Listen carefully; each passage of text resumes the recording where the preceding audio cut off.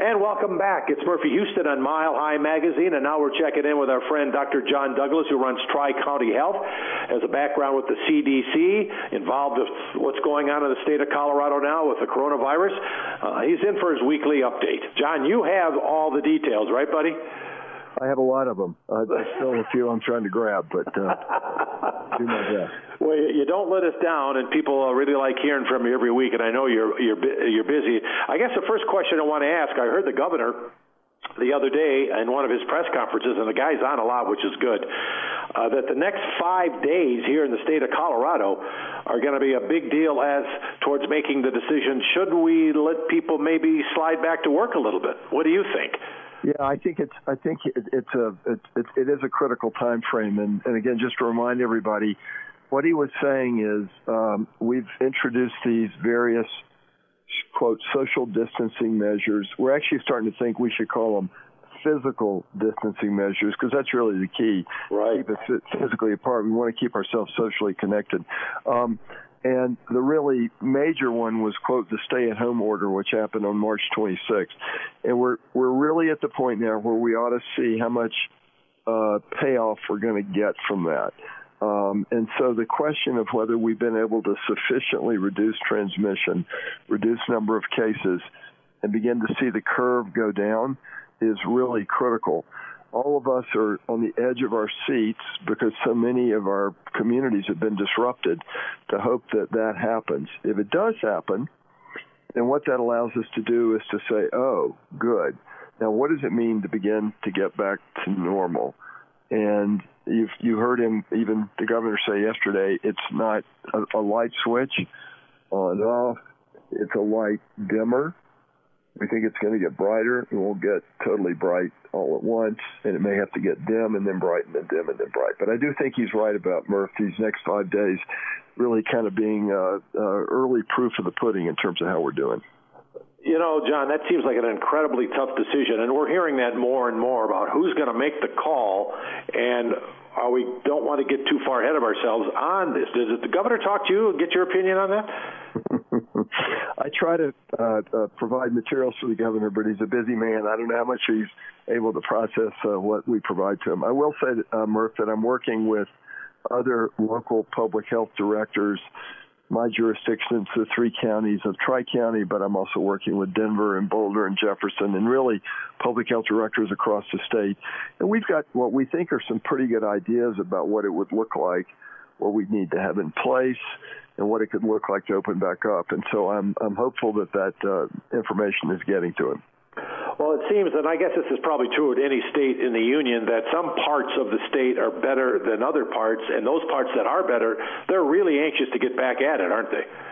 Absolutely. And you know, this has been a one-size-fits-all, and I think, as the dust is settled, or settling, because it hadn't totally settled yet, I think we look back and we say, man, we made a number of really aggressive moves really fast, or rather the governor did, including that most extreme move of staying home. And it was done at a statewide level because we really needed to try to do the most we could, the fastest we could. Now we're at a point in time where we've really got an opportunity to be a little more, I wouldn't say thoughtful, because we were thoughtful, but a little more measured in what we do. And so you're absolutely right. There are going to be areas where the parameters that we look at, particularly is transmission down. And ideally, do we think we can do enough testing to measure it if it goes back up? Are there places where one could begin to operate really in some ways out of a common playbook? But different jurisdictions may get to make different plays at different points in time. So I think that's a really attractive scenario, and I'm hoping we can get to that soon. But in the meantime, everybody should keep the separation and staying home and certainly wearing your mask. And I haven't been out much, but I made a couple of trips, and boy, people seem to be wearing the masks. Well, I'm really glad to hear that. And frankly, Murph, when visible community celebrities like you are wearing a mask, that's a great way to send a good message, even though they can't tell exactly who you are because half your face is covered up. Well, what I've done is I put your face on my mask, and they just move away from me. But in all seriousness, I do think that regular masking, when all of us or out in public really is going to be one of the things that lets us get back sooner.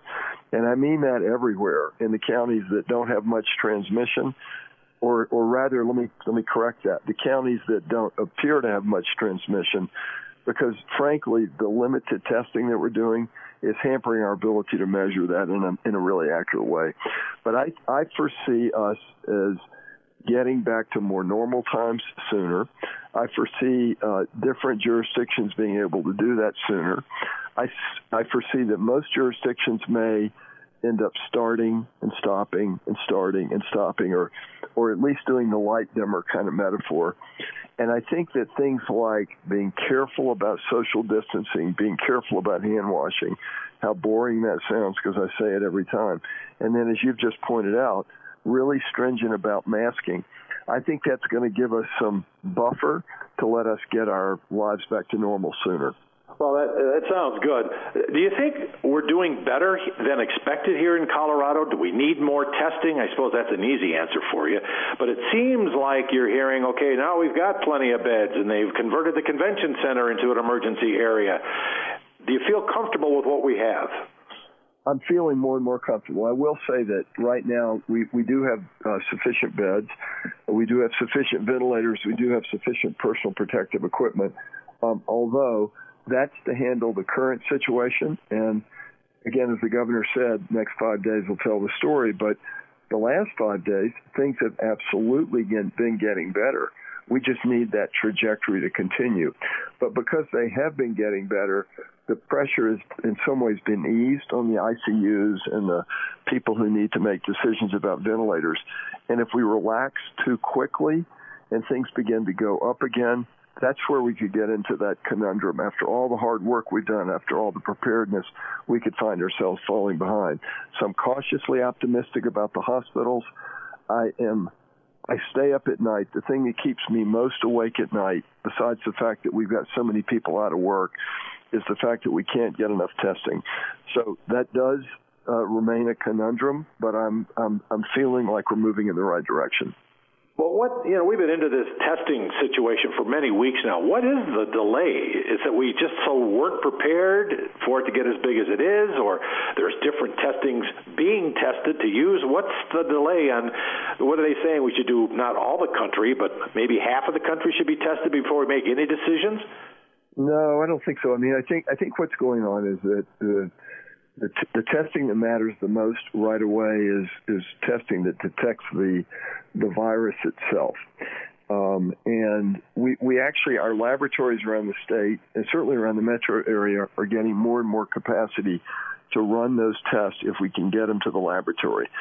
The problem we have right now is it's this incredibly frustrating supply chain problem, where a chain is a great metaphor, and there are many links in the chain. And one of the links in the chain is the swabs that we stick into people's noses to get the sample.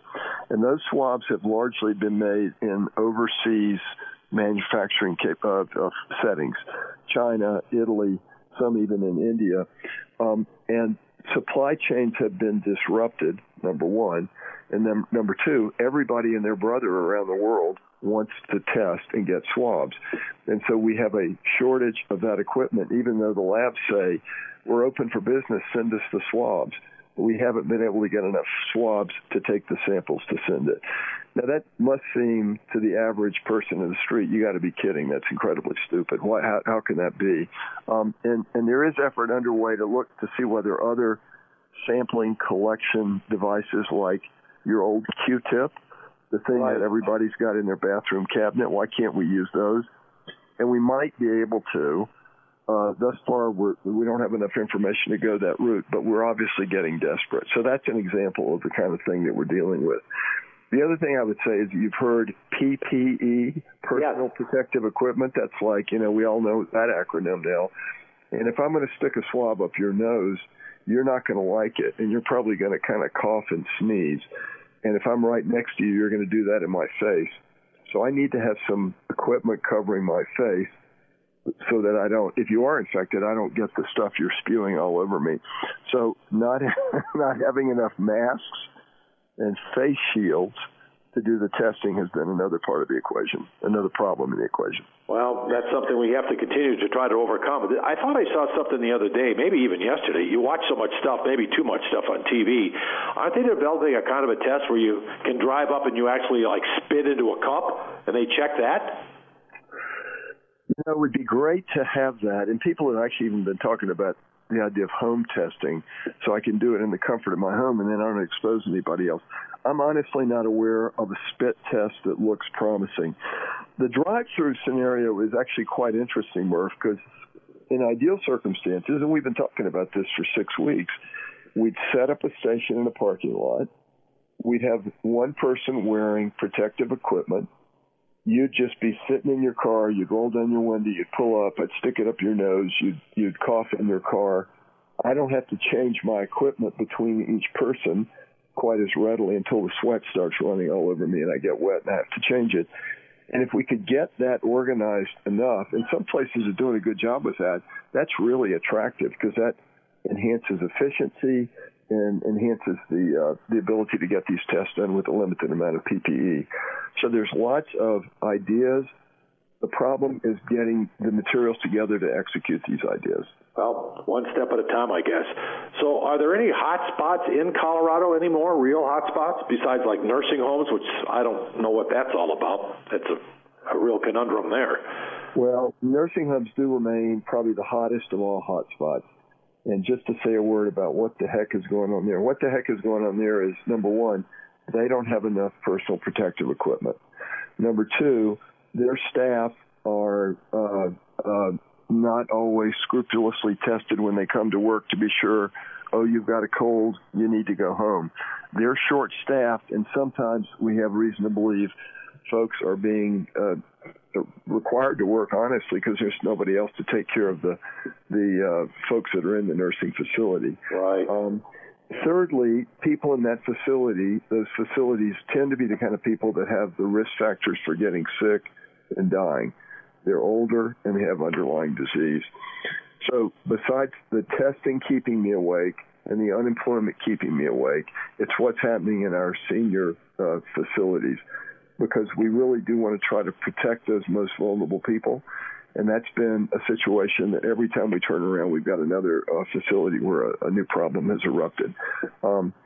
So that's probably the hottest of hot spots in our communities at this point. Well, John, it goes on. I know it's real hard, but what do you see is going to happen? Are we going to be? I see a couple of states are now extending their stay-at-home things from the end of April into May now. Is that going to happen here in Colorado? You know, I don't know what the governor is going to do. I mean, I think who would have guessed any of this would have been going on even 2 months ago? And certainly right. when he got elected, he didn't expect this. I think he's trying to take as much input as possible. What I'm hoping he's going to do is take the good input from the smart people he's talking to and develop a playbook. And the playbook is, again, going to say, for us to begin to move back to normal, we got to be sure these things are in place. And then we're going to take baby steps first. And then once the baby steps work, we'll take more steps. And we may do it differently, county by county or region by region. I'm hoping that's going to happen, and I'm thinking as we begin this discussion, it's the next 5 days that'll probably really determine whether we're ready sooner or a little bit later. Well, John, that's a good way to end it. Let's be positive and look at things that we're going to slowly return to a normal life, if that ever exists again. That's Dr. John Douglas, who runs Tri-County Health, my buddy. Does a great job for us, John. I appreciate you coming on this week. We'll check back with you next week to get an update, and you got it all. You got the answers, and I appreciate that. All right, Murph, great to chat. Be well. And you too. Work. Thank you, Dr. John Douglas. Always good catching up with what's happening in the state of Colorado. And we'll check back with him next week on Mile High Magazine. Thank you for listening. Enjoy the weekend. Stay healthy and stay safe.